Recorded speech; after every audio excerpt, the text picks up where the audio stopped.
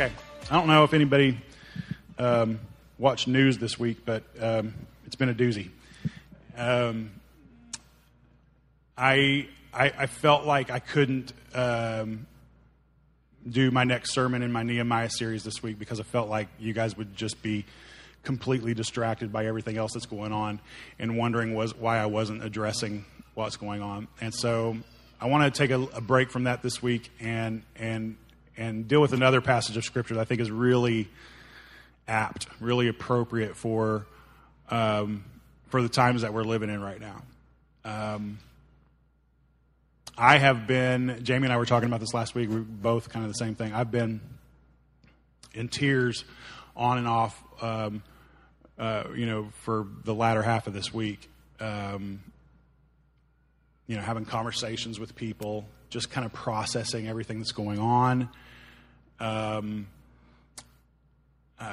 Whenever I get a little bit of alone time, the other night I had to run an errand, got in the car, and just started weeping. It was like my first moment alone since a lot of this, these horrible stories and images that we've been seeing. It was the first time I had a little bit of time to really process it alone. And I know this. There's a lot I don't know, and I'll fully admit. I know this. I'm heartbroken for our country. I mean, I'm literally, my heart is just broken for our country. I love our president. I pray for our president. And I know his role as our leader is to, one of his roles as our leader is to help with the morale of the country and to keep people encouraged in tough times. And he released a statement yesterday from where he was that that America's not as divided as a lot of people think. And I think he's saying that because he's trying to lift our spirits. But you and I both know the truth. We are very divided as a country. I mean, it's painfully obvious. And so I want to address that. And my hope this morning, I hope you guys know this, that whenever I preach, I'm receiving all these words that I'm speaking as much as I'm sending them. Like, God uses me to speak to me just as much as he uses me to speak to you. And so my hope this morning as we kind of dive into a kind of an obscure piece of Scripture is that you'll leave here both encouraged and challenged. All of us would leave here both encouraged and challenged. I learned a long time ago through the way I was raised, through different people I was blessed to work with over the years, that things are very rarely in life black and white, like crystal clear, where you can just jump on one side or jump on another side and feel like life tends a little bit more towards gray than I think a lot of times we realize. And just because I look at one side of an argument and tend to sympathize with one side or the other, or one side more than the other, does not mean there is no truth in the other side of the argument. That we have to, again, Jamie and I were talking last night about, a lot of times when we're counseling, especially couples who are in conflict and really struggling to be gracious towards one another, to be productive in their conversations or in their arguments towards one another. One of the things that we often tell people is that, his or her, your spouse's perception in your mind might be completely off base and completely wrong. But you still have to deal with that perception. Because if you don't deal with that perception, you will never be able to move forward. You may think it's completely unbased and they're just thinking wackadoo about the whole thing. But if you don't at least pause, take a big gulp and swallow your pride for a second and just say, okay, I need to hear why you think the way that you're thinking. Tell me your story. Tell me what has happened in your life that has led you to the positions that you hold now. In marriage, if you can't do that, then at times it is almost, you reach a stalemate and it's almost impossible to move forward. I think we're at that place also with our country as well. When we're talking about this issue, the way it's portrayed by the media is, are you for, the everyman, or do you stand with the police or the government or whoever else? And again, it's not that black and white. It's just simply not that black and white. You can stand for all. You can stand for truth. And truth is no respecter of race or creed or your employment or whatever. Truth will find roots in all ground that's fertile. And rather than us taking a position of, I stand with this side or I stand with this side, I think that we as a church, we have to be ferocious about standing with the truth, even when the truth is uncomfortable for us. Because oftentimes, as you well know, God's truth is often uncomfortable for us. God has said many things to me over the years through His Word that I did not want to hear. But truth is truth. And part of living and existing as a follower of Jesus Christ is living in that posture of submission to God and His truth, even when it makes me uncomfortable. Even when it makes me uncomfortable.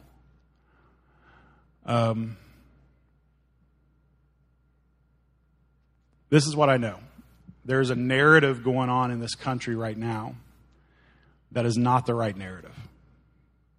It's an us versus them narrative. It's a narrative that sweeps all cops into one category and that sweeps all black people into another category or whoever into another category.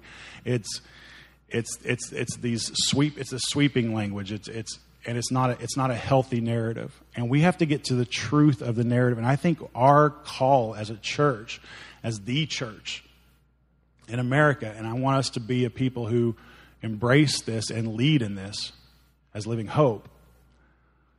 I think our call is to get to the true narrative. The true narrative. To stop picking sides and instead just speak the truth. And to help other people hear that truth. Not only from us, but from each other. I think that this is as painful as all of this has been, I think there is a beautiful opportunity here for the church to bring healing to our nation. If we will do the hard... Here's the thing about healing. It's never easy. It's not easy to be a healer. It requires us to be selfless. It requires us to sacrifice for the sake of those who need to be healed. It also requires us to make sure that we ourselves are healthy. So it's not easy work, as God's work is very rarely easy work. But it's definitely worthwhile work. I want to tell a story that I thought, again, was just really appropriate for this time. And it's a story from the Gospel of Luke. Before you put the slide up there with the scripture, let me give you the background of what's going on in this with Jesus. This particular story is only recorded in Luke's Gospel. A lot of times, across the four Gospels, there will be crossover with different stories. They'll tell the same stories because they're telling the life of Christ, and they all knew the stories. They all saw, a lot of them saw what He did, and so they're going to tell similar stories. This one, Luke only records. And I'm going to venture to say that for a lot of you, it's one of those past 5 verses. And for a lot of you, it's a passage of Scripture that if you've read through the Bible, you might have just kind of glossed over it. And in the back of your mind went, I kind of wonder what that meant or what was the significance of that story, and then just kind of kept reading. I would venture to say for a lot of you, you've never heard this passage preached in church because it can be a little bit confusing. Jesus' message and his cousin, John the Baptist, their message when they kind of came on the scene as prophets was this message of repent, for the kingdom is at hand. Repent, God's kingdom is here now. And the idea of repentance, now we have taken this idea of repentance and we have kind of theologically turned it into something that I don't think was ever intended when Jesus and these guys were preaching this message of repentance. We have taken this word repentance as to kind of say, get your life right, because God's doing something new here. Jesus in this passage that we're going to read, the phrase he uses at this particular situation is that repent or you will all likewise perish. And so when we hear repent and we hear perish, we theologically start to think in terms of get your life right, get saved, or you're going to hell. Get with God, get on his plan of doing things, or you're going to go to hell.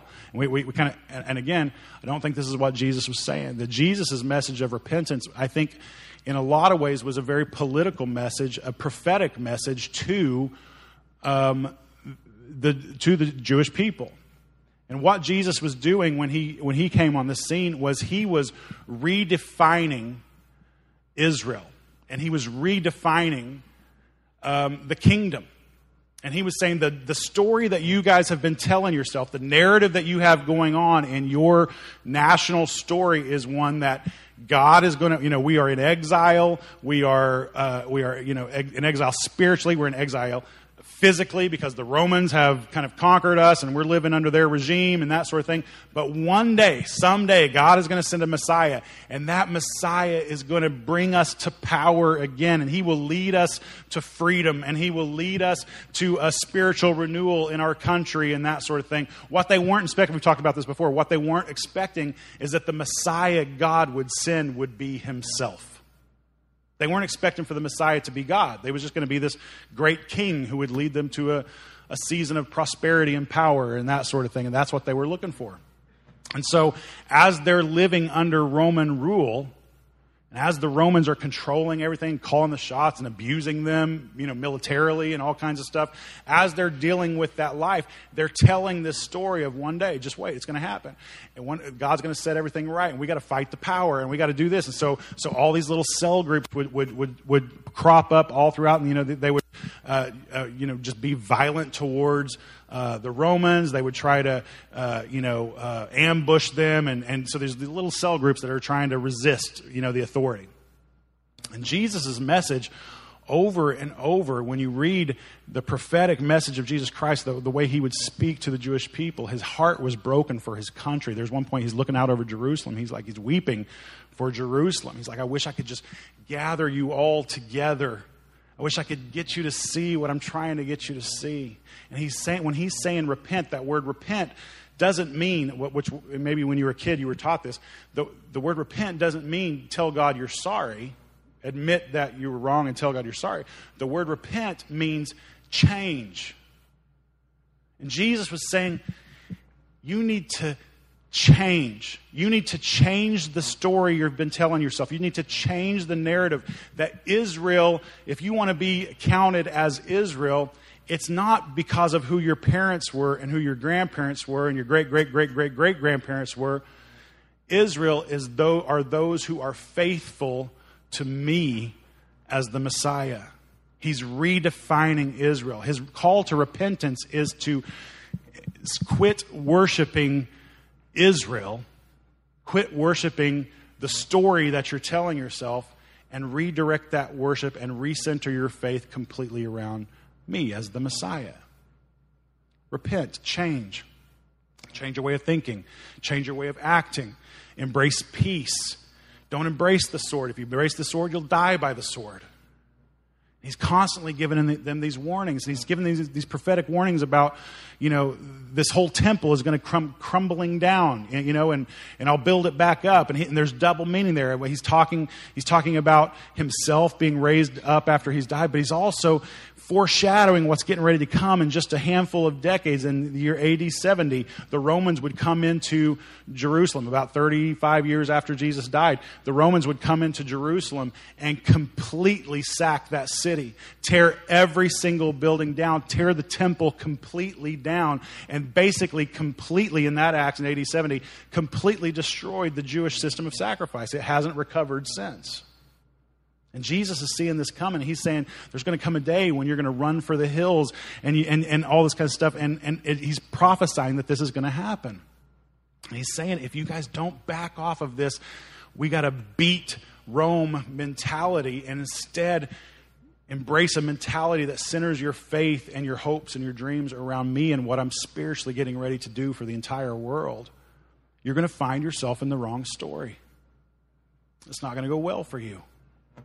It's not going to go well for you. And this is kind of where we meet Jesus in this very short story, Luke chapter 13, verses 1 through 5. If you're using one of the Bibles from the back, it's page 872. This is what it says. There were some present at that very time who told him about the Galileans whose blood Pilate had mingled with their sacrifices. So this is what's happening. Jesus is out doing his Jesus thing, and a couple of people come to him and they give him an update. They let him know of a current event that has just happened, some news from across the city. They're saying, Jesus, you're not going to believe what's happened. There was a group of Galileans that went to sacrifice, went to worship their God, and Pilate sent soldiers and killed them by the sword. Their blood mingled with the blood of the sacrifices that they were trying to give. Obviously, the Jews are outraged. They're trying to be, God-loving, God-worshiping people offering their sacrifices, and Pilate sends people, a Roman official sends people to kill them. Jesus' response is that his response is, "Oh my gosh, that's awful." It's not that. His response is, it says this, and he answered them, "Do you think that these Galileans were worse sinners than all the other Galileans because they suffered in this way?" So what story are you telling yourself right now? Because one of the stories that they would often tell themselves is that when bad things happen, it was probably because you sinned. It's probably because you were, doing something wrong and you probably deserved for this to happen to you. Jesus follows that up and he says, "No, I tell you. No, they weren't worse sinners than the rest of you. No, I tell you. But unless you repent, you will all likewise perish." He's not talking about salvation and he's not talking about hell. What he's saying is, unless you change the story that you're telling yourself, unless you get off these political bandwagons and rewrite the narrative around me, unless you change, unless you repent, then you can all expect to die by the swords. When he says likewise perish, he's saying just like these folks perished. Unless you change, unless you repent, unless you center your life and your faith around me and around the kingdom way that I'm ushering into the world, unless you get off this bandwagon of hating the Romans and just trying to destroy them and battling them at every chance you get, you'll probably all die of the sword. And then he brings up another story of current events that we don't know a whole lot about. It's the only real mention of this that we have kind of historically. And he says, "Were those 18 on whom the tower in Siloam fell and killed them?" The Tower of Siloam was this tower. It might have been like a watchtower or something that was there in the city of Jerusalem. And evidently this tower had come down and killed 18 people, crushed 18 people. Most scholars believe that most likely this was just some sort of weird, tragic accident that happened. But it could have been, since he ties it to this other the story, it could have been involved in some sort of act of rebellion. We don't know. But regardless, a tower came down, buildings came down, stone by stone, and crushed and killed 18 people. Were those 18 on whom the tower in Siloam fell and killed them, do you think that they were worse offenders than all the others who live in Jerusalem? He says, again, "No, I tell you, but unless you repent, you will all likewise perish." Do you think those people that had the building fall down on them and crush them, do you think they were somehow worse than the rest of you? No, They didn't deserve this any more than you deserve it. However, unless you change, unless you begin to tell a new story that centers around me instead of some sort of military power and conquest and that sort of thing, unless you change the narrative, you can expect a lot of stones to fall on the rest of you as well. Again, he's foreshadowing what's going to happen a few years later. I feel like that we're in this similar situation where I think Jesus' message to us today is examine your narrative. And if your narrative doesn't center around my kingdom and me, then you might get caught up in all of this that's going on. And I think his message to us today is very similar. You need to repent, even believers, even all of us, that are trying our best to live for him and, here in church on a Sunday morning. Repent. Change your actions, change your conversations, change the narrative that's happening around you, or you'll all likewise perish. That's a really hard word for us to hear because if you're like me, I like to be right. Like I really enjoy, does anybody enjoy being right? Like it's a fantastic feeling, is it not? It's just a great, great feeling.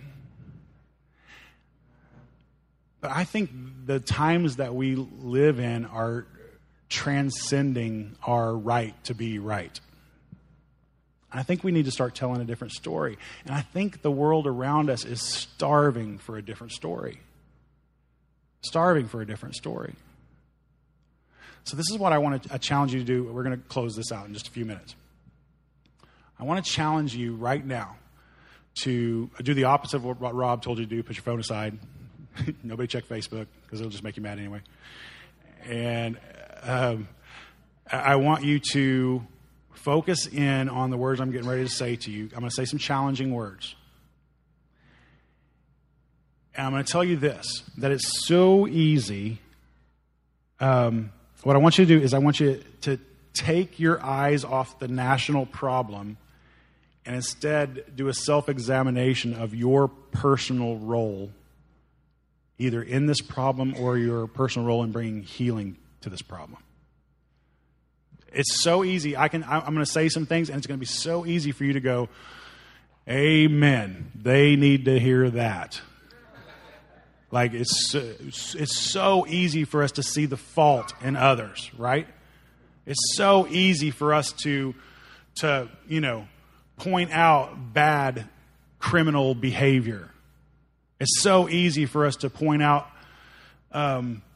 wrong ideas and wrong thinking. What I want you to do is put all that aside, put other people out, and just for the next few minutes, ask God. In fact, pray this prayer with me right now. God, would you just speak to me with these words right now? Speak to me. What is it you would have me hear?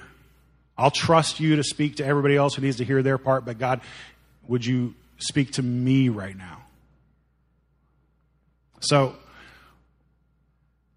how can we as a church be change agents in this national problem? How can we as a church, individually, collectively as a church, how can we bring about change? Because I don't know about you, but I want to. I'm tired of the current story. I'm tired of it. It's breaking my heart. I'm tired of my heart being broken. How can we be change agents in this? So I'm going to single out a few groups, and I'm just going to give some advice. I'm going to offer some suggestions for how you can be a change agent in this. These suggestions are not the be-all, end-all authority in this. In fact, if you think about this and pray through this, there's a strong chance you'll come up with far better suggestions than what I'm presenting to you now. But I'm just going to offer some suggestions. You take that and what you feel like God is calling you to internalize and apply to. Listen, you can't change anybody else. All you can change is you. We are powerless to change people. Only God can change people. But you do have control on your decisions and your thinking. So internalize this. Ask God, what is it you want me to hear? All right, so here's my word of how for either law enforcement or government authorities can be change agents in this. My first word is this. The vast, vast majority of people who serve us in law enforcement are unbelievable people. Good people with character, with integrity, selfless, that put themselves in harm's way for us multiple times, every time they go to work, in ways that we are completely unaware of. The vast, vast majority. As much as there are pastors who are bad apples, as much as there are, politicians who are bad apples, I'm confident there are also cops who are bad apples. Why? Not because they're cops, because they're human. Because every career field has its bad apples. Every one. And cops are no different. But the vast, vast majority, like you've heard me say before, are there pastors out there that are out there for money and stealing people? Yeah, I hear them on the news, but I've never met one. I've never met one. All the pastors I know are good, God-fearing people that just want to serve him. Are there bad apple cops out there? Yeah, we hear about them on the news occasionally, but you know what? I've never met one. Never. Never met the bad cop. Do they exist? Sure. I'm sure they do. I've never met one. And they deserve our support. And they deserve our prayer. And they deserve our encouragement. And they deserve to know that we don't hate them and that we stand behind them. My message to law enforcement is this. Persevere. Persevere. Maintain your current high standards of personal integrity and conviction and character. Maintain that. And set that standard for everyone around you as well. Demand that standard for everyone around you as well. As a pastor, when I find out about another pastor who is abusing the flock that God has called him to keep and to lead and to protect, I'm out in that pastor. I have zero tolerance for that. And I'm saying, law enforcement, maintain your high, beautiful standards and demand it of everybody else around you as well. Know this, that we are behind you, that we love you. We are heartbroken for you right now. We support you. And the loudest voices are not normally the majority. They're just loud. Take care of your families and take care of yourself. Be brave enough to reach out for help when you need it. And you will need it. There's no way you can't need it. And educate the rest of us in the struggles that you experience on a regular basis. And own your own weaknesses. Because we all have them, and there's no shame in it. Own it. For families of all races, I'm not going to single out black people this morning, because I think these things that I'm getting ready to say apply to all of us. Raise your kids well. When did we stop raising our kids well? Raise them well. It's hard work, and they'll hate you for it, but they'll come back around. Raise them well. Be their parent. They've got plenty of friends. They don't need you for a friend. They need a parent from you. Teach them submission and respect. Teach your kids submission and respect. Model for them submission and respect. These are qualities that are not high qualities in our culture today, but we need to rediscover them. And good Christian families can lead in this way, no matter what your skin color is. Teach your kids submission and respect. All of us need to crush the glorification of thug culture. It has to die. And this is not a race issue. This has got to the point to where it transcends race. And I see just as much thug culture amongst white kids and white young adults as I see among black kids and black young adults, or Latino kids and Latino young adults. Crush thug culture. It's embarrassing, it's destructive, and it never ends well. And you might think it's all innocent and it's just a phase and they'll get through it. I'm telling you, as a parent, when you see it crop up in your kids, destroy it. Do not let it happen. As parents, we need to exemplify the value of truth, not just the value of getting out of trouble. What would it look like if as a parent, instead of you defending every situation your kid got into and trying to get them out of the consequences and out of the trouble, what if you stood side by side with their teacher, with their principal, with law enforcement, and said, you're getting what you deserve. You're reaping the rewards of the choices that you made. And I wish I could take this from you. I wish you didn't have to go through this. But it's best that you go through this. We have lowered the standard of truth to where parents will lie. They will tell all kinds of lies about, my kid would never do that. In the meantime, they can't control them, and everything they say about them is negative, and they're lying to them, and they know it. But they would never do that to anybody else, right? And so we have lowered the standard of truth, and we have raised the standard of do whatever you got to do to get your kids out of trouble. Let them experience the consequences of their choices. Be there to support them and to love them through it, to help them learn from it.